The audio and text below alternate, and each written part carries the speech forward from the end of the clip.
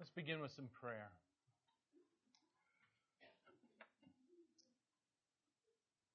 Heavenly Father, our hearts and our minds are scattered, but we pray that you would draw them to you during this time, God. Our hearts are weary and worn out, God, and we seek rest, and I pray that we could find rest in you.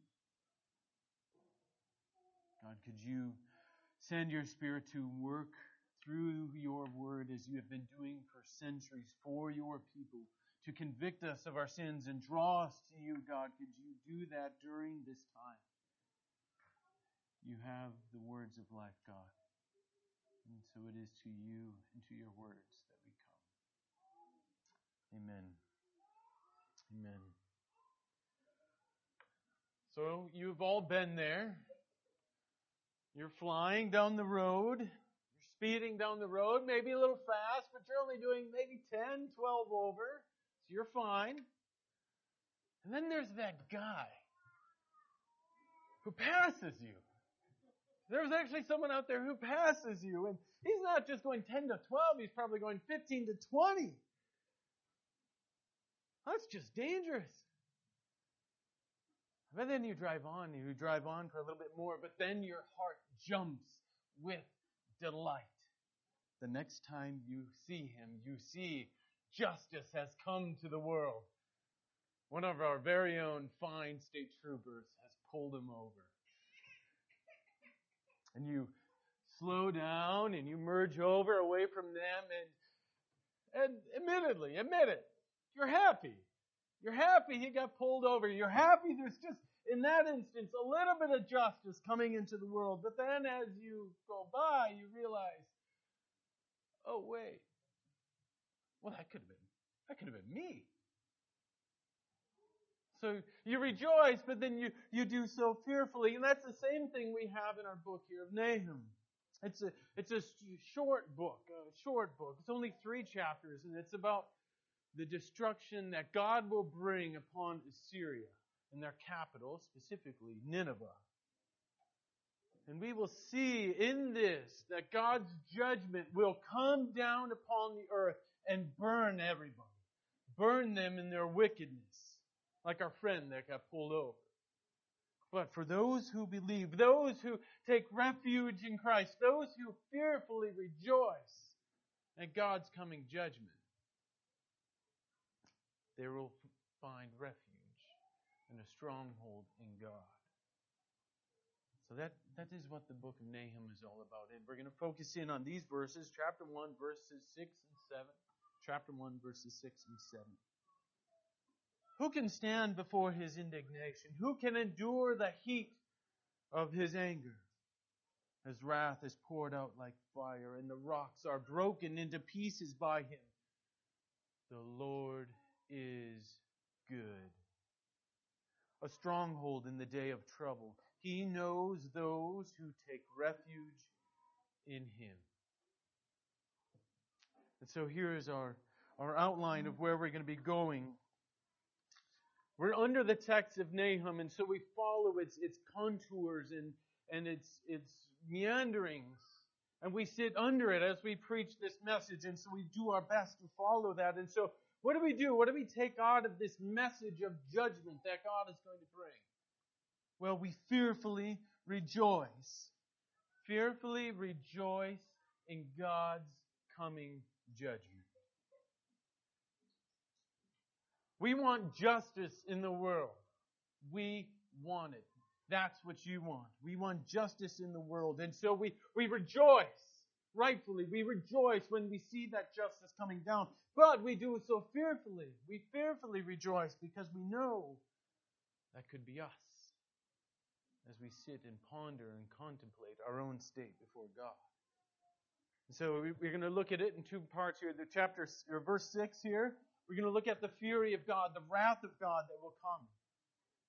And we will see, and in your hearts you will contend with a just God. And then in verse 7, we're going to see the eye of the storm. When this justice of God is swirling around us, this fury of God is swirling all around us, right in the middle of this hurricane, of this great storm. there is peace. And there is a paradise in the midst of all of this chaos, all of this judgment that is going on, right in the eye of the storm. That is where we shall go. That is where we shall go. It's just as Moses hid in the cleft of the rock, as the glory of God, all of God, who He is, passed on by Moses, He hid in the cleft of the rock. Where shall we hide? Where will you hide? Find that in the cleft of the rock. So, first part here, verse 6. This fury of God. Who can stand before His indignation? Who can endure the heat of His anger? His wrath is poured out like fire, and the rocks are broken into pieces by Him. And much has transpired since our friendly little book of Jonah that we covered 2 weeks ago. Remember that Jonah was sent to the city of Nineveh, and he gave this prolific 5-word sermon. And much to his chagrin, they actually repented of their sin. With sackcloth and ashes, the king and the cattle and all of the people were repenting. And the Lord, who is gracious and merciful, slow to anger, and abounding in steadfast love, and relenting from disaster, He withheld disaster from Nineveh that Jonah said would come to them if they would not repent. Fast forward almost to the year, 100 years. And now you have this city, or this city of Nineveh, and the Assyrians. They are brutally oppressing the known world. They've left Nineveh and they've crossed over this Fertile Crescent, and they've come down and they've been oppressing the people. And they're ruling the world not through political intrigue, no, but rather just through brutal oppression. They're the first empire to have professional soldiers. That was their craft, was to oppress. That was their job, and they did it really well.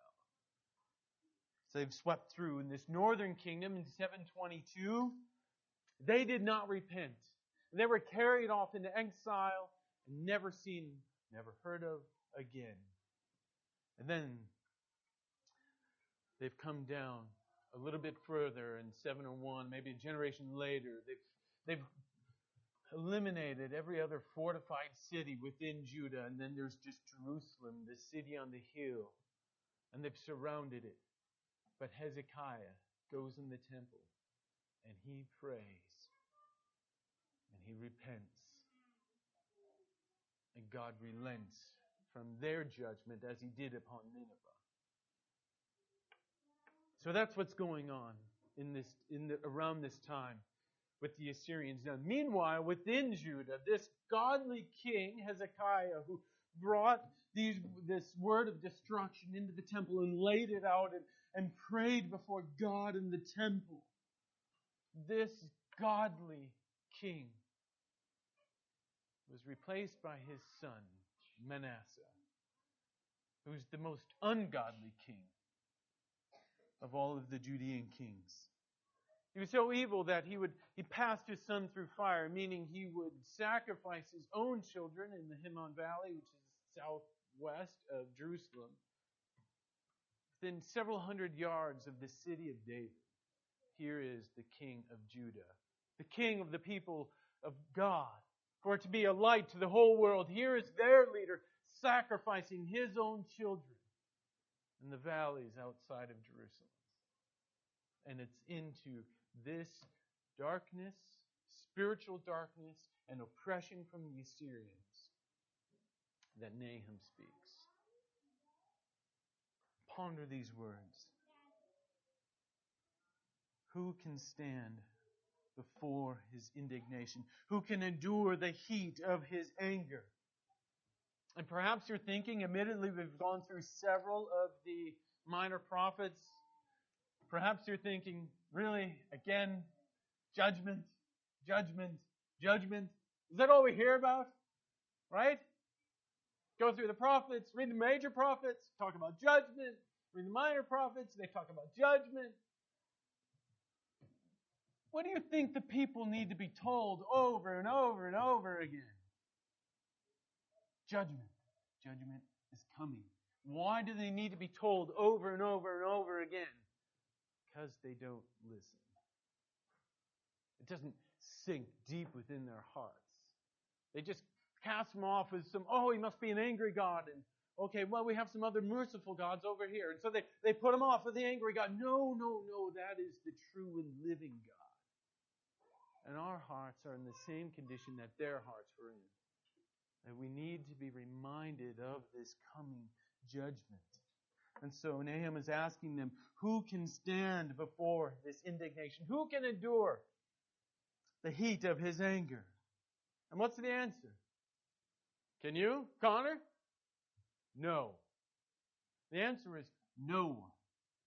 No one can endure this.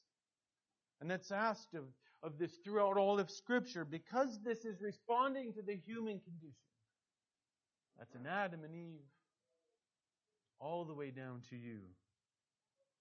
With our sin, we think, I can stand. You're loudly proclaiming, I can stand. I can stand in the day of the Lord. I can stand before His indignation. I can endure the anger, the fury of His wrath. I can endure it. And you proclaim that every time you sin. Because you don't fear Him. You don't live in subjection to Him the way He would have you live. And so this is a common theme throughout all of Scripture. You see this in Psalm 76, the Psalm of Asaph. He says, but you are to be feared. Who can stand before you once your anger is roused? From the heavens you uttered judgment. The earth was feared and was still. And then also in Revelation, when you see the judgment coming upon, and it says, John writes, then the kings of the earth and the great ones and the generals and the rich and the powerful and everyone, slave and free, hid themselves in the caves and among the rocks of the mountains, calling to the mountains and the rocks, fall on us and hide us from the face of Him who is seated on the throne and from the Lamb. For the day is great of their wrath, and it has come. Who can stand? This is the state of everyone who's answering the same way we do, the same way you do in your own heart. I can do it. These same people, when God comes in all of His glory, are crying for the mountains to fall upon them. Can you imagine the state of such a soul that would rather have a mountain fall on you, rocks crumble upon you, than to fall before your God?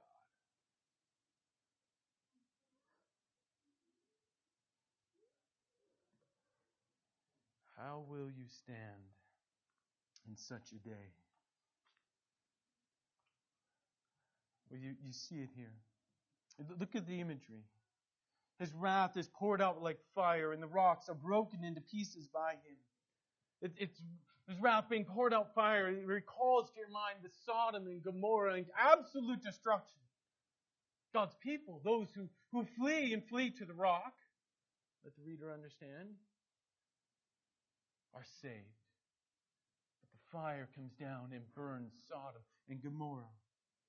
And the rocks are broken into pieces by Him, and it recalls to your mind this decreation of all that God has made.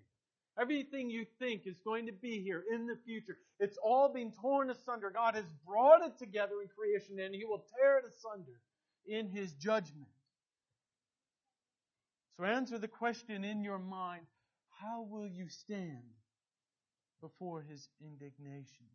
We are continually tempted. You are continually tempted, just as Adam and Eve were. Satan's whispering in your ear. Go ahead. You can stand. You can do it. You can endure. You can do it. And then our culture, it reinforces this. Every movie or every advertising blitz is driven to you so that you will think, I should just look within. Look within for my strength. It's this well that will continue to flow and it will never dry up. It will never run dry. So even this past week, a congressman from Maryland, Elijah Cummings, passes away. And his fellow congressmen, what do they bid him? Rest in peace? No. They tweet, great condolences, they tweet to him, rest in power. Well, I'm sorry, but if he had any power, he wouldn't be dead. Right? And that's the personification of what we all think and what Nahum is railing against. And what every empire is built upon. The Persians, the Greeks, the Babylonians, the Romans. Your little empire, your little fiefdom. Though it may be small, you'll make it as small as you can just so you can be the king. And you in your heart will think, I can stand before God. And wrestling with these questions is what makes Nahum such a beautiful, amazing, and impactful book. So within this book and within this message, there is both terror and then there is both comfort. Terror to the wicked and then comfort to the believers. And so the people of Judah, hearing this message of God destroying the Assyrians, they're brought to rejoice.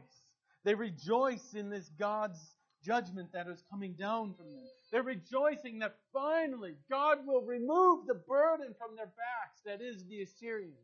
This empire that has been killing their grandparents, killing their parents.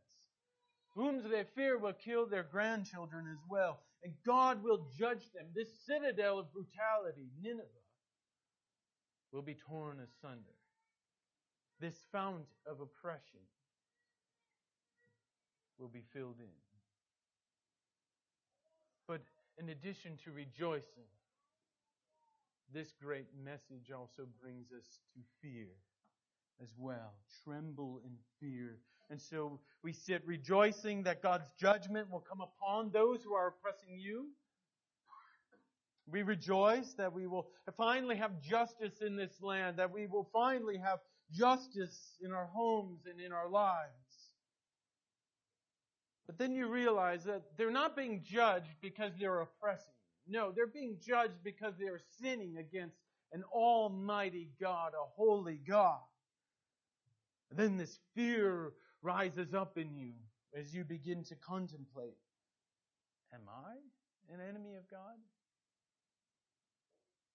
When He judges others, will I be judged as well? So it's much like the Trinity. You have one God in three persons. One God, God the Father, God the Son, God the Holy Spirit. And Tertullian would write on his works on the Trinity that he would focus on the one, and as soon as he focused on the one, his heart was drawn to the three. And then as he's contemplating the beauty of the three, his gaze would then turn back to the one. And that's our approach as Christians to this judgment of God coming down. We rejoice that justice will come in the land, but then we do it fearfully as we contemplate the state of our own souls. Think. You think the judgment of God is for other people? Well, are you repenting? My friend, continually, are you repenting? Are you searching out, seeking forgiveness from other people? Are you weeping over sin? Not the sins of other people, but when's the last time you wept over your own sin? When's the last time you contemplated the beauty of God and saw your own finality and sin within your heart, and it's brought you to tears? And you think the judgment of God might fall on others. We have to be aware that unless we are standing in Christ, it will fall upon us as well. So then, when you think that there is no hope, and you finally come to terms with the fact that you cannot stand, and you will not stand before His indignation, and you will not endure the heat of His anger. And it's when your heart is broken that God has you exactly where He wants you. Let us go back to the text. And into the darkness these words cry out, the Lord is good. Look at verse 7. The Lord is good. A stronghold in the day of trouble. He knows those who take refuge in Him. Now Nahum is a beautiful, he's unsurpassed in his imagery that he'll bring. He's much more poetic and brings you to image the troops marching and setting up the ramparts against the city. And the city is like a pool whose water is running out, never to return. And one of the commentators actually, he said that in the midst of all of the judgments that are going on, here is this verse, the Lord is good, a stronghold in the day of trouble. He knows those who take refuge in Him. In this verse is this little paradise island. In this massive river of God's judgment, here is this little island of peace, that God is good. First notice, the beginning of the verse, and what it doesn't say. It doesn't say, but. It's not as though there is judgment, but God is good. God doesn't really want to do this, but He must. No, it is through His judgments that God is good. It's in the midst of His judgments that God is good.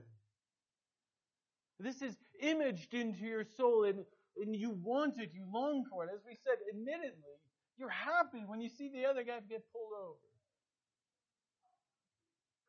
We're blind to the fact that other people want us to get pulled over, but we're happy when he gets pulled over. Even when criminals who have a murderous past or abuse children, whatever it might be, and they go to prison, we know there's not enough justice. Even when they get the death penalty, we are oftentimes left longing for more justice. And God is good in the midst of this justice. Not aside from this justice, but through His justice, God is good. And so we must push aside this cheap paradigm of Christianity that is so easy, that equates God's goodness with our temporal blessing. So I have a beautiful house and a full stomach, so God is good. But what happens when that isn't what your life is? This big house and your full stomach, maybe it's a curse. You think of that? Maybe it's a curse lulling you to spiritual sleep. John Berridge, who's an 18th century minister in the Church of England, he was writing a correspondence back and forth with Samuel Wilkes, and he writes to Samuel, "A Christian never falls asleep in the fire or in the water, but grows drowsy in the sunshine." A Christian never falls asleep in the fire or the water, but grows drowsy in the sunshine. And so, my friend, God will throw you in the fire. He'll throw you in the water. And He is good. Through imprisonments and beatings without number, often in death, in danger of death. 5 times, Paul writes, I received from the Jews 39 lashes. 3 times I've been beaten with rods. I've been stoned. 3 times I was shipwrecked and left at sea for a full night and a full day. And throughout his journeys, he was in the danger of rivers, in danger of robbers, in danger of countrymen and Gentiles in the cities, in the wilderness. So there was danger everywhere. In the city or in the sea, and amongst false brethren. I've been in labor through hardship, through many sleepless nights, and hunger and thirst, and often without food and cold and in exposure. But through this, God is good. We look at the life of Job. He proves himself to be faithful in the midst of all of this storm that is going on. There was no occasion in his life to grow dreary or grow drowsy in the sunshine. The oxen and the donkeys were the Sabians that carried them off. The sheep and the servants, well, fire rains down from heaven and kills them. The camels and the other servants that weren't burned, well, the Chaldeans came and carried them off. And then his sons and daughters were all celebrating in the house of his oldest son. And the wind came along and lifted up the house and dropped it on them, and they were dead. What was his response? He fell to the ground and worshipped and said, "Naked I came from my mother's womb, and naked I will depart. The Lord giveth, and the Lord taketh away. May the name of the Lord be praised." Through the hardships and through the judgments, and perhaps maybe not to this degree, but you're suffering the same thing. Your marriage is floundering at best. Through that, God is good. Maybe you're not even married and your heart aches. Everywhere you look, it seems as though everybody else is married but you. And your heart aches for that. And you long for that. In the midst of that, God is good. Where your ex-spouse is trying to finagle it so he can take your children. In the midst of that, God is good. Or these children who you've raised and you've done everything right, everything that all the parenting books say to do. You did it. Family worship, devotions, you were patient. They know their Awana verses. They got all the flight stickers. They're good. And then they grow up and they turn away. And this God whom you love, they no longer care for. And not only that, you haven't heard from them for several years. In the midst of that, God is good. So, in all of this, there is one place to flee. When this river is raging by and there's this little paradise island in the middle, and around we see the torrent of God's judgment coming down, there is one place to flee, and that is to Christ, my friend. To flee to Christ. Who can stand? Who can endure? You can. Not of your own strength, like culture would want to tell you. Not like your own sinful nature will want to tell you. But no, you can stand. You can endure through Christ and through Christ alone. Let Him be the delight of your soul. Let Him be this island of paradise in the midst of the storm. Not just someone who can save you. Not just that, but no, the true delight. The true delight of your soul. So God is good. God is a stronghold. But He also knows as well. You see here at the end of verse 7. So He's not merely some cavernous storm shelter that you can come into. This empty middle school cafeteria. And come into and endure the storm and then go on your way. No, but He knows you with this intimate knowledge. He knows you and He loves you. To others, He might say, "Get away from me, for I never knew you." But to you, He says, "I know you, and I love you." What a great comfort that is.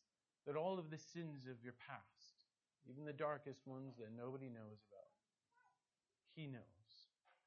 And the sins that lie before you that you consider unfathomable at this state, He knows of them.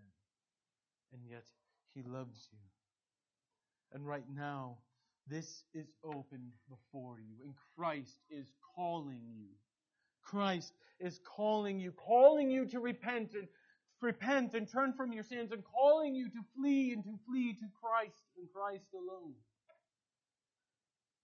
Do not let this moment pass, my friend. This moment right now. Do not let it pass, but flee to Christ. You've done it 1,000 times. Good. Do it again. You think you've done it, but you look back and you realize you were just trying to impress your parents. Good. do it for the first time. Flee to Christ and to Christ alone. So Christians, as Christians, we fearfully rejoice. Not just rejoice, but we do so in fear as we await this coming judgment of God. But to make sense of all this, we have to wrestle with the question, who is my enemy? As Nahum is prophesying this, it's really obvious. Well, their enemy is the Assyrians. Really clear. But what about you? Who is your enemy? As we think of the totality of Scripture, we're recalling, one of you taught me this week, that our enemy is not someone in flesh. No, our enemy is Satan and his billions of demons that are working to steer you away from the faith. Because they want you to go to hell and endure this judgment of God, they want you to drink it. That is your enemy. So if you're thinking of some specific individual, no. That's your target audience. Pray for them. Pray for them. Pray for them. Know that God will judge His demons. I know Satan, he will judge them in due time. But these over here in the flesh, pray for them that God would change their hearts and redeem their souls. So be patient, my friends. Be patient.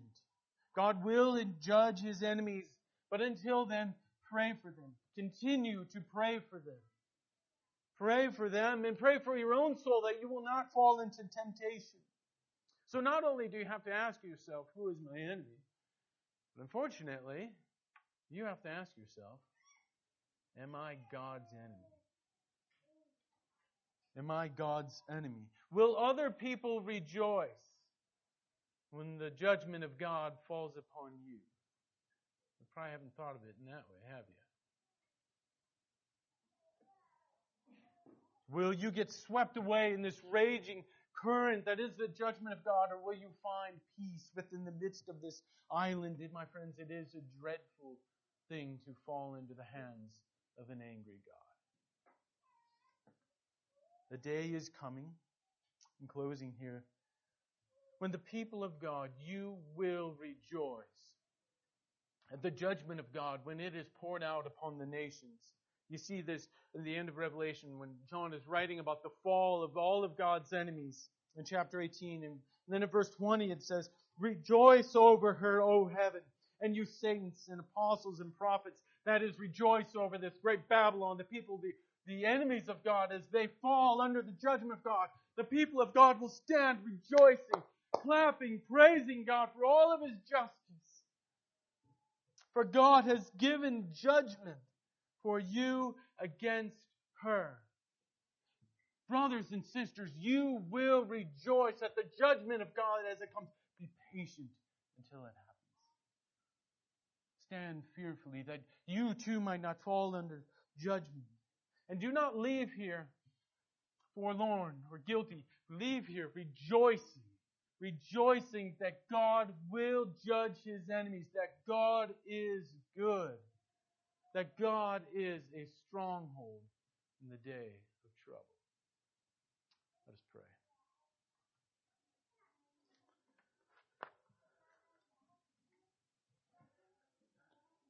Heavenly Father, it seems quite confounding that we would rejoice in your judgments.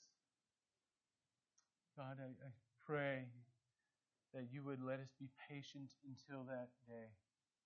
Let us be men and women of prayer until that day, God, and let it not fall upon us. God, could you hold us and hold us fast until that day, God, that we would not drink your cup of wrath, but that we would flee to Christ and look to Christ as one who has drank this cup of wrath for us. Father, could you work in us and work in this church, God, that we would be men and women who are well aware of your judgment that is to come. We would rejoice in it, but God, that we would also go and proclaim the good news of your Son, that others might flee from this judgment.